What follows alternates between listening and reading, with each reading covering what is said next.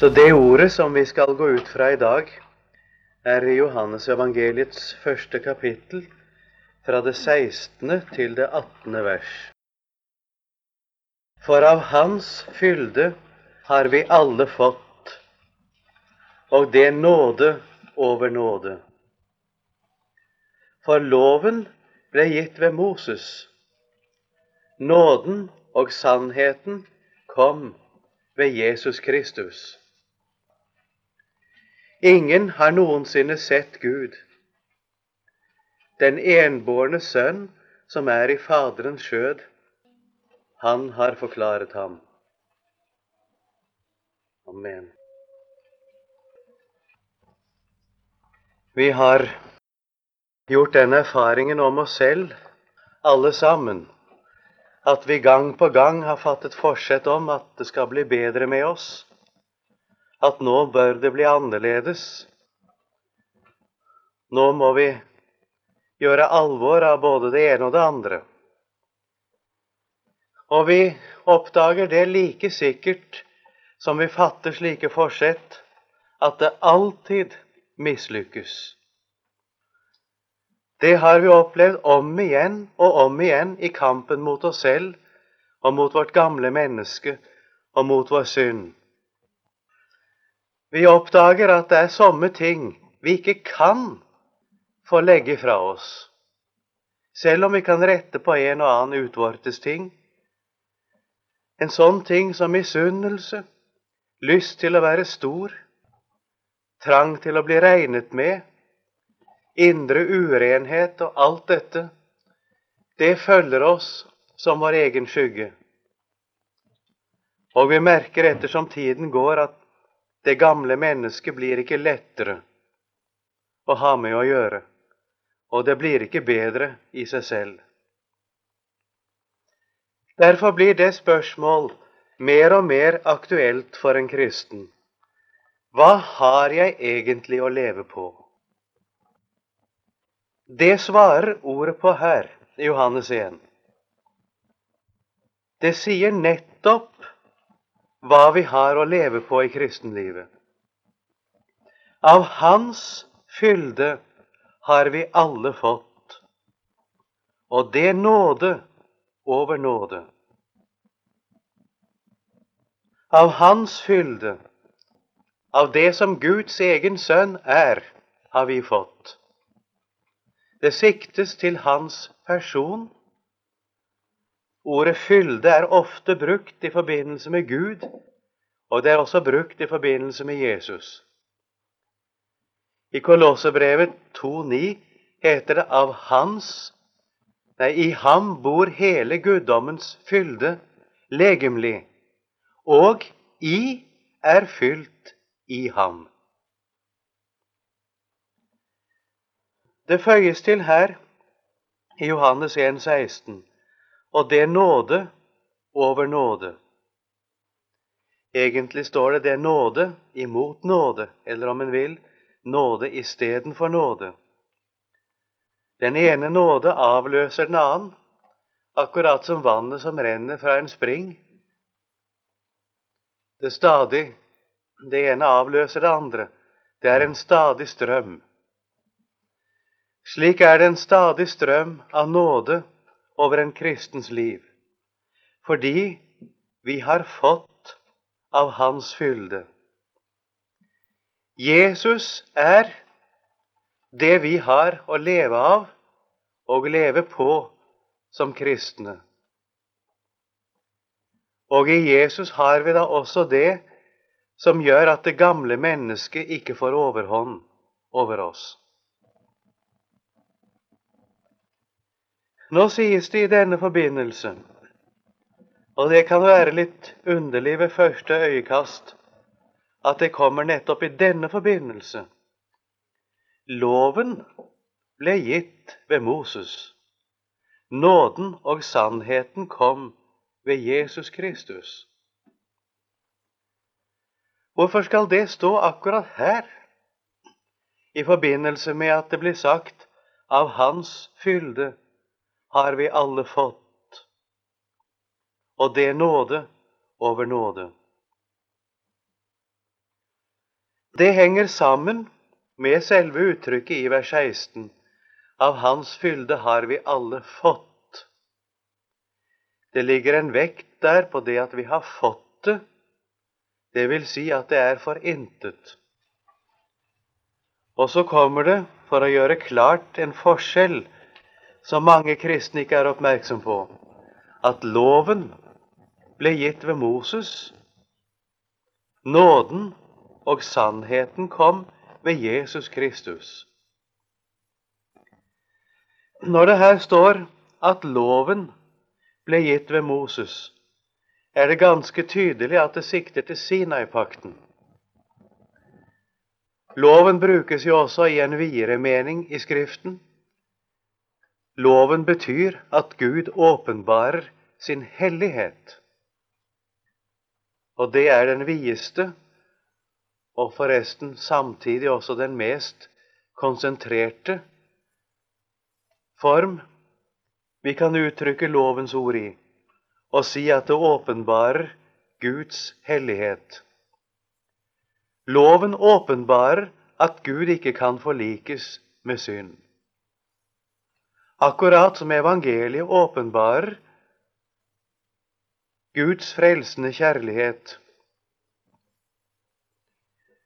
Nå er det ikke lovens åpenbaring i den forstand det siktes til her, men det siktes til selve lovpakten på Sinai. Og da blir spørsmålet, hva er dette egentlig for et motsetningsforhold? Når det står at loven ble gitt ved Moses, nåden og sannheten kom ved Jesus Kristus. Det må være noe ganske spesielt som har betydning for oss i denne sammenheng. For å få svar på det skal vi ta opp spørsmålet, hva er lovpakten på Sinai? Men for å ta opp det, får vi ta opp i sin alminnelighet, hva er en pakt? En pakt betyr en regulering mellom to eller flere parter. Og i dette tilfellet mellom to parter, nemlig Gud og menneske. Nå kan en pakt opprettes på en av to måter. En pakt kan enten være ensidig eller gjensidig. At en pakt er ensidig, betyr at den ene part tar ansvaret for å ordne forholdet mellom begge partene på seg selv. Den ene part sier til den andre, jeg ordner forholdet oss imellom. Stol du på meg. Jeg skal klare det. En slik pakt er pakten for eksempel med Noah. Det står ikke et eneste ord om noe Noah skal gjøre, eller noe han blir forpliktet til. Det er en pakt med hele menneskeheten om noe Gud vil gjøre, som grunnlag for sin frelsesåpenbaring. Merk dere at på samme måten er det med pakten med Abraham. I pakten med Abraham blir det ikke sagt et eneste ord om noe Abraham skal gjøre. Se, jeg oppretter en pakt i dag, sier Herren, står det i 1. Mosebok kapittel 15. En slik pakt kaller Guds ord en nådepakt. Og pakten til vår frelse er i Bibelen nettopp kalt en nådepakt. Vi kan også kalle det en evangeliepakt. Det er en pakt hvor altså Gud lover oss noe på det vilkår at vi tar imot det, uten spørsmål om noe vi skal være, eller vi skal gjøre, eller vi skal oppfylle. En slik pakt er imidlertid ikke Sinai-pakten.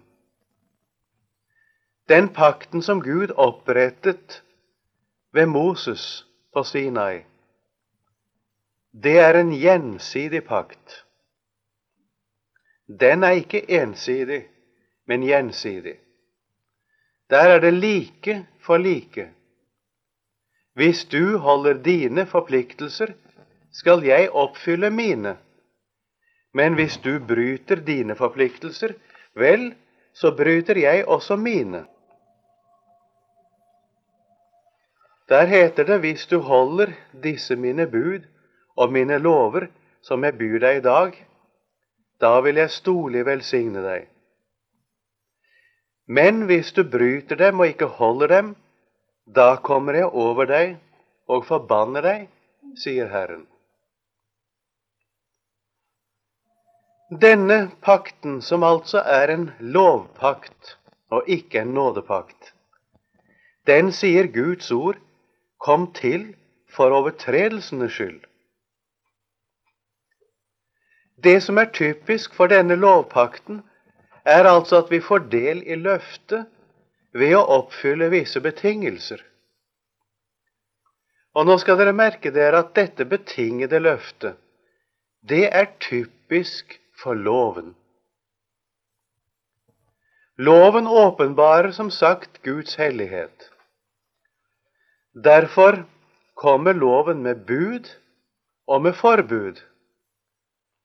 Og disse budene er da spesielt presisert igjen i forbindelse også med Sinai-pakten.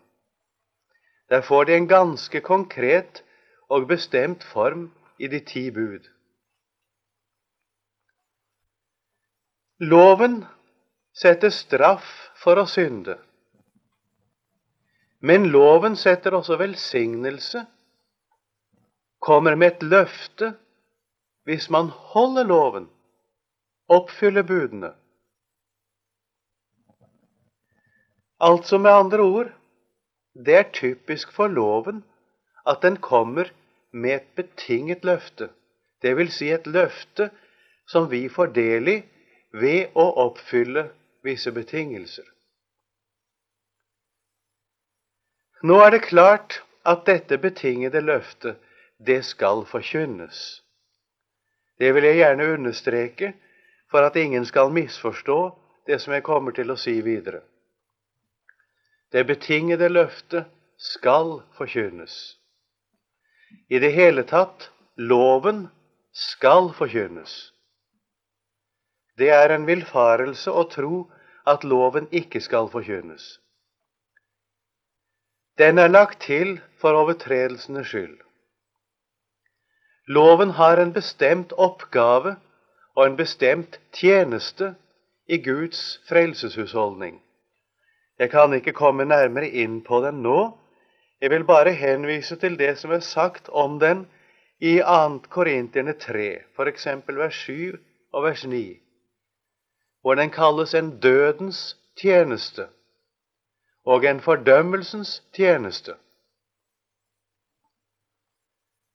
Loven har den oppgave, den skal avsløre oss, vise oss sannheten om oss selv.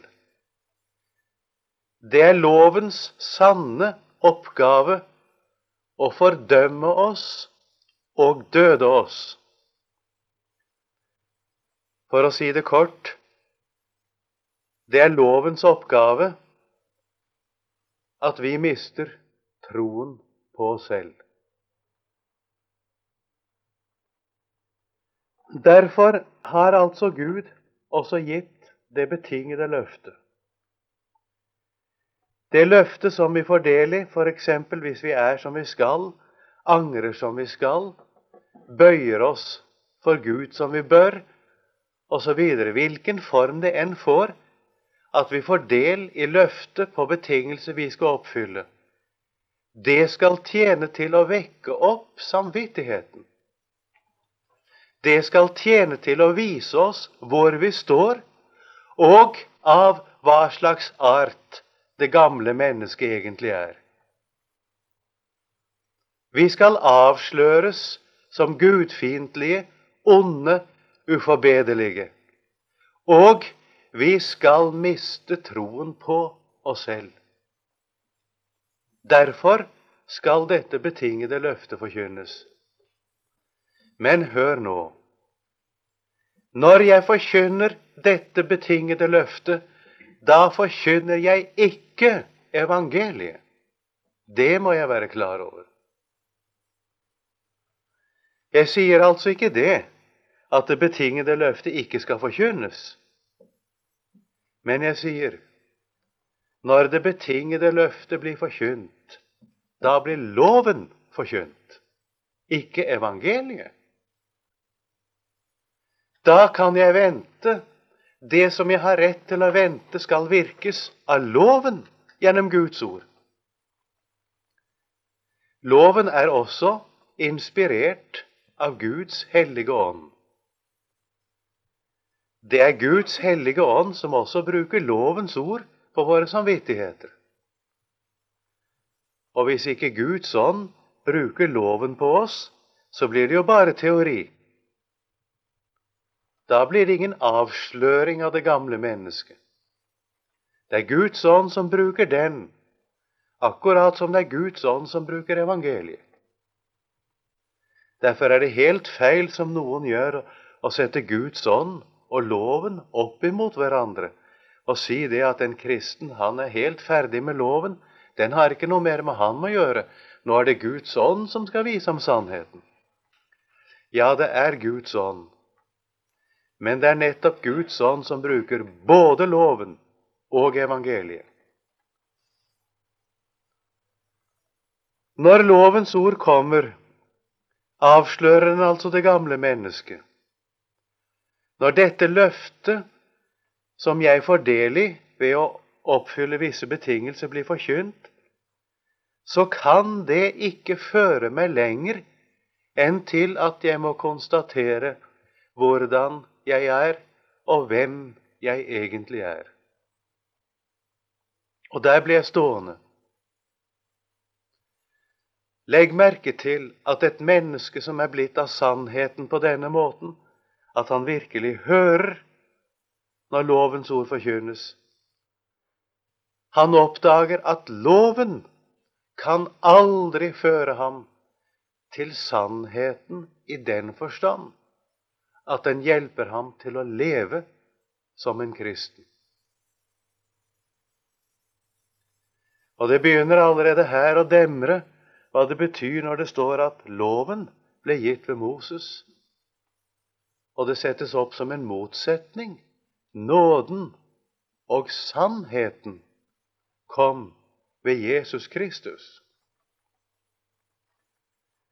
Saken er at sannhet i et menneskes gudsforhold kan det ikke bli bare gjennom loven.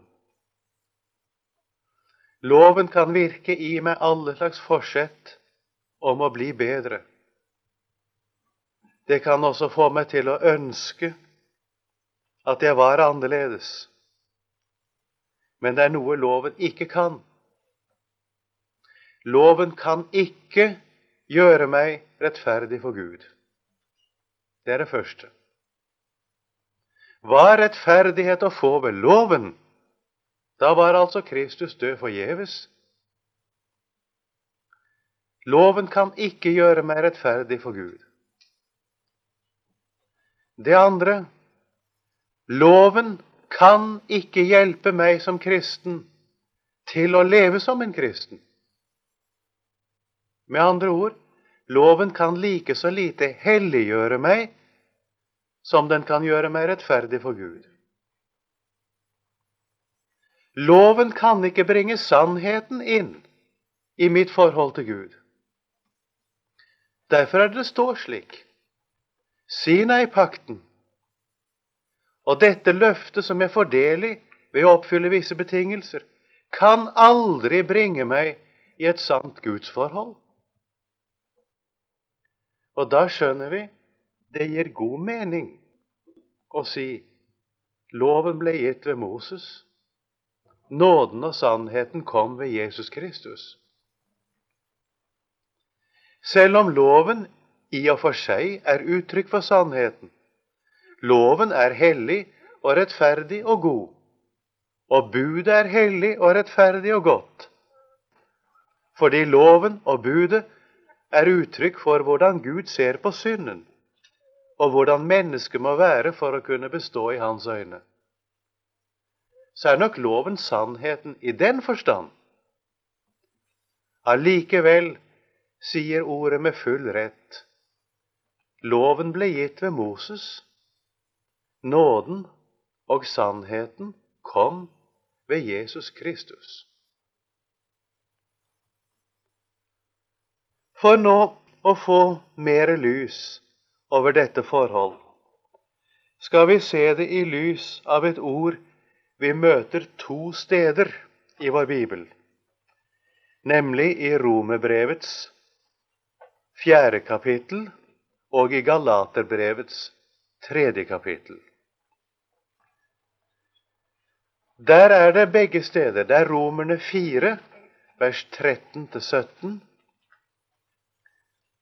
og i Galaterbrevet vil dere finne det ifra vers 16 og utover især. Men legg også merke til det som står foran i Galaterne 3. Nærmere bestemt gjelder hele sammenhengen i Galaterne 3 fra vers 7 av og utover. Vi skal særlig konsentrere oss om Romerne 4, vers 13-17. Når vi ser på det, har vi samtidig sett på det som Galaterne 3 taler om. Dere husker i Galaterne 3 at det tales om at den pakten som Gud ga til frelse, og som ble gitt Abraham, den blir ikke opphevet av loven som ble gitt 430 år senere. Som sagt, vi vil særlig se på det ut fra Romerne 4:13, hvor det står slik: ikke ved loven, nøyaktig etter grunnteksten, ikke ved noen lov, fikk Abraham eller hans ett det løfte at han skulle være arving til verden. Altså med andre ord, da Gud ga Abraham løftet, løftet er et annet uttrykk for evangeliet, og løftet om at han skulle være arving til verden, det vil si at han skulle få del i den arv som egentlig tilkommer Guds sønn. Det er jo det evangeliet i en sum går ut på, at det som Guds sønn egentlig tilkommer og alene har rett til, det er gitt oss ved et løfte. Det er et ganske alminnelig uttrykk for evangeliet i Det nye testamentet. Og de kristne kalles for eksempel i Romerne 9 ganske enkelt for løftets barn. Da Gud ga dette løftet til Abraham og til alle andre som kommer til troen, da var det ikke ved noen lov. Det vil si, han ga ikke løftet slik at vi skulle få del i det ved å oppfylle visse vilkår. Til evangeliet er det ikke knyttet noe påbud, eller satt noen betingelse om noe vi må være, eller gjøre, eller bli, eller hva det nå er, som må oppfylles for å få del i evangeliet. Vi fortsetter med å se på det igjen i Romerne 4. Der står det da videre: for hvis de som holder seg til loven er arvinger, da er troen blitt unyttig, tom står det egentlig, og løftet er blitt til intet. Hvis altså Guds løfte om frelse hadde vært gitt oss på det vilkår at vi skulle få del i dette løftet ved å oppfylle en eller annen betingelse, da hadde det vært det samme som om det ikke hadde vært gitt noe løfte. Det ville ikke vært noe hjelp i å tro. Troen ville vært tom, står det egentlig. Den ville ikke inneholdt noe. Og løftet ville være blitt gjort til intet. ville være mortifisert, står det egentlig. Det er brukt det samme ord i grunnteksten her på gresk, som nøyaktig svarer til det latinske ordet mortifisere. Dere vet hva det betyr når et ord er mortifisert. Det erklæres dødt og maktesløst å være. Hvis man mister et verdipapir og skal ha et nytt, da blir det gamle verdipapir erklært dødt og maktesløst å være. Om noen finner det da, og prøver å bruke det, er det ugyldig. Slik ville det ha vært med løftet.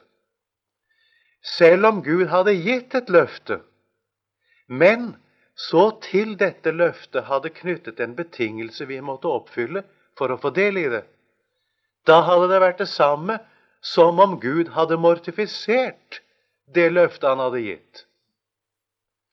Det å knytte en betingelse til løftet om noe vi måtte være eller oppfylle for å få del i det, var akkurat det samme som å mortifisere det.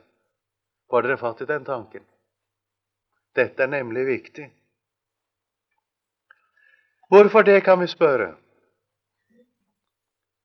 Hvorfor er det slik at en betingelse vi måtte oppfylle for å få del i løftet, i virkeligheten hadde gjort det samme som det ikke var noe løfte? Jo, sier vers 15 her, for loven virker vrede. Det vil si, en betingelse vi måtte oppfylle for å få del i løftet, kom bare til å bringe oss inn under Guds vrede.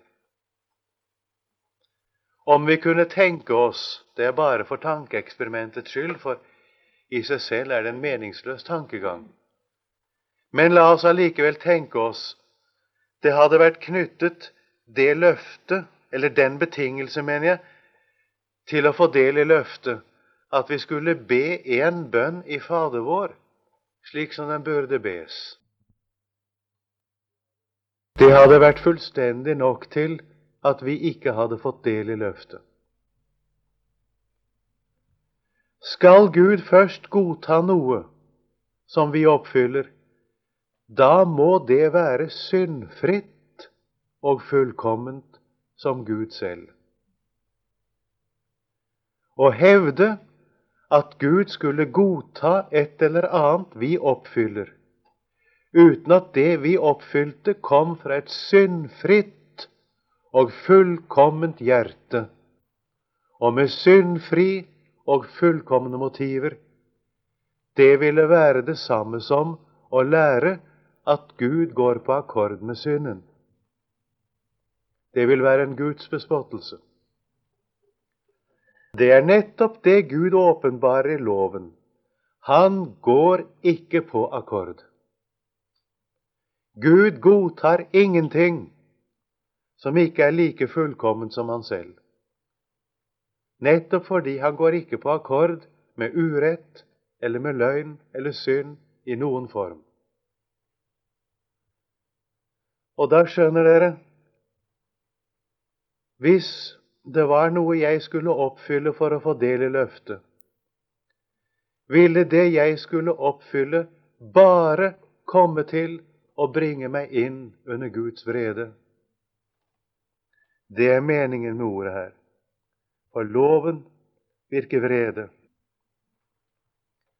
Ofte blir dette ordet anvendt i forkynnelsen rent subjektivt, at loven bare virker vrede i oss, og det er for så vidt sant i og for seg. Den som treller med seg selv, strever med seg selv, han vil nok merke det mer og mindre, at dette strevet med oss selv virker vrede i oss også. Men det er noe helt annet.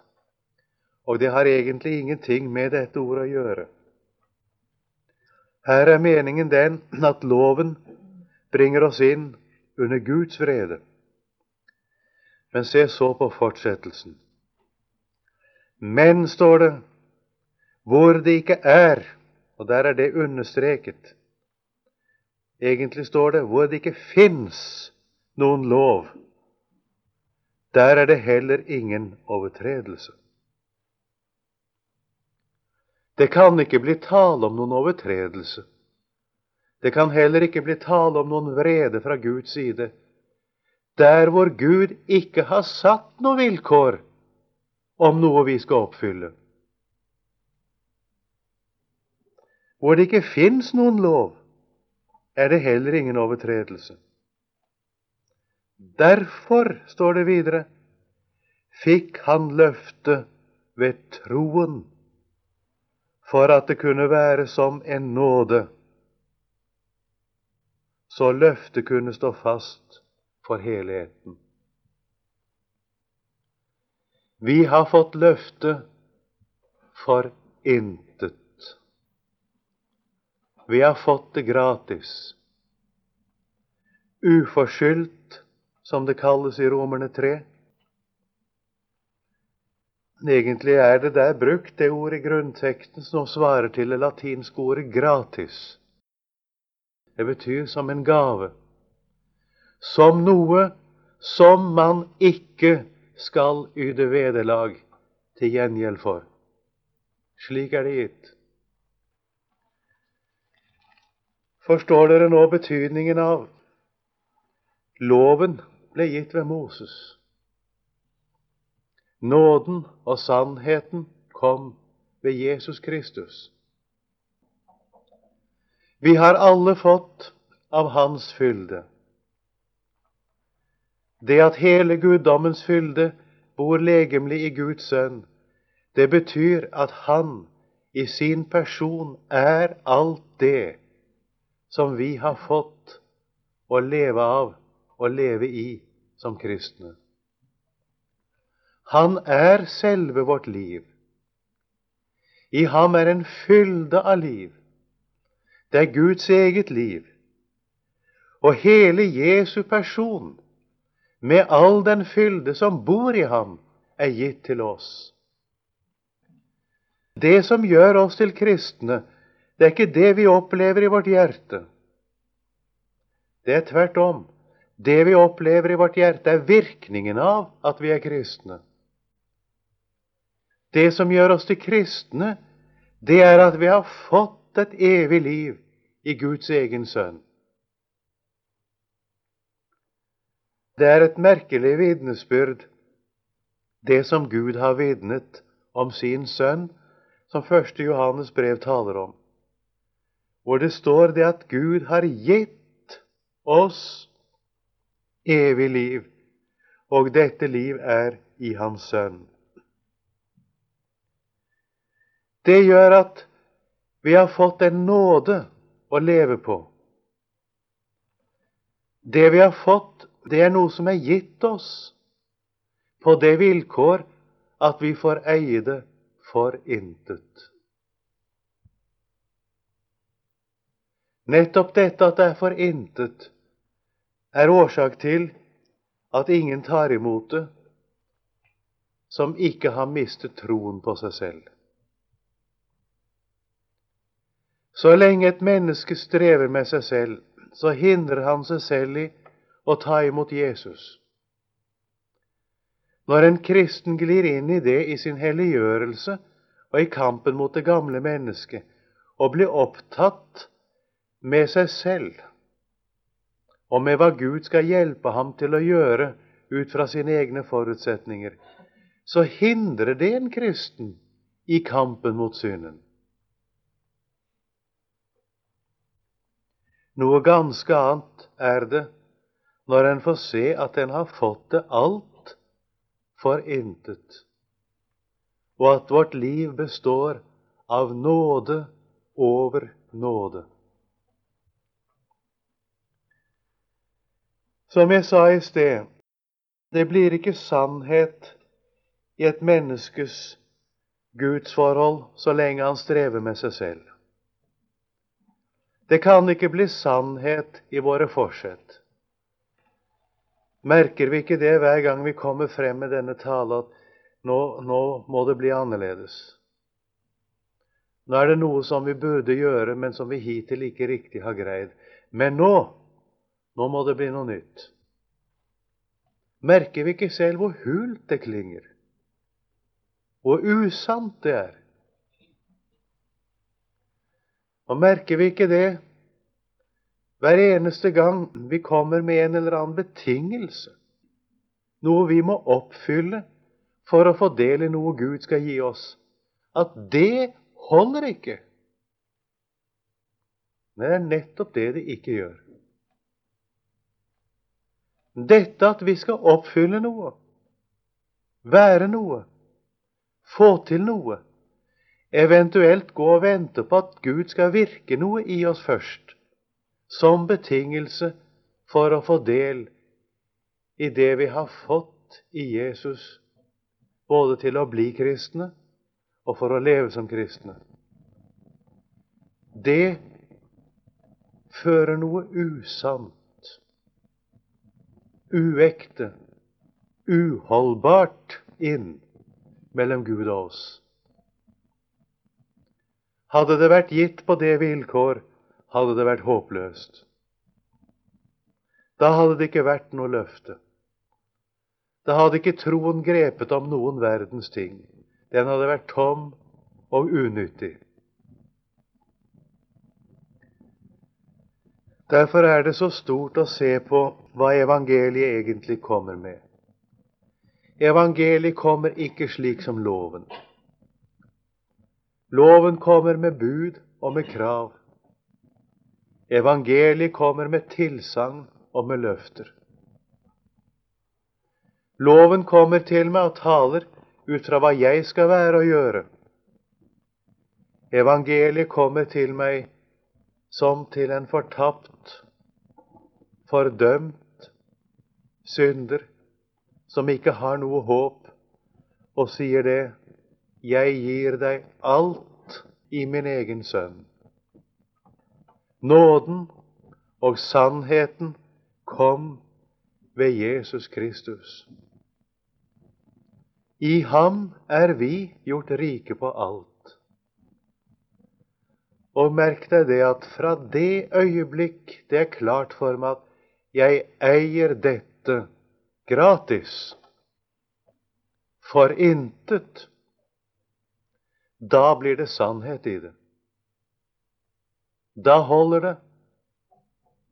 Da blir det ekte. Og slik er det med dette. Det som gjør meg rettferdig for Gud, det holder, for det er gitt meg Guds sønn. Det som jeg har å leve på som kristen, det holder også. Det er også gitt meg i Guds sønn. Han er gitt meg både til rettferdighet, til helliggjørelse, til forløsning, like som han er blitt meg visdom fra Gud. Er det noe som Jesus ikke er blitt? I ham har vi fått alt som tjener til liv og Guds frykt. I ham er vi gjort rike på alt. I ham bor hele guddommens fylde legemlig, og I er fylt i ham. Av hans fylde har vi alle fått, og det nåde over nåde. Amen.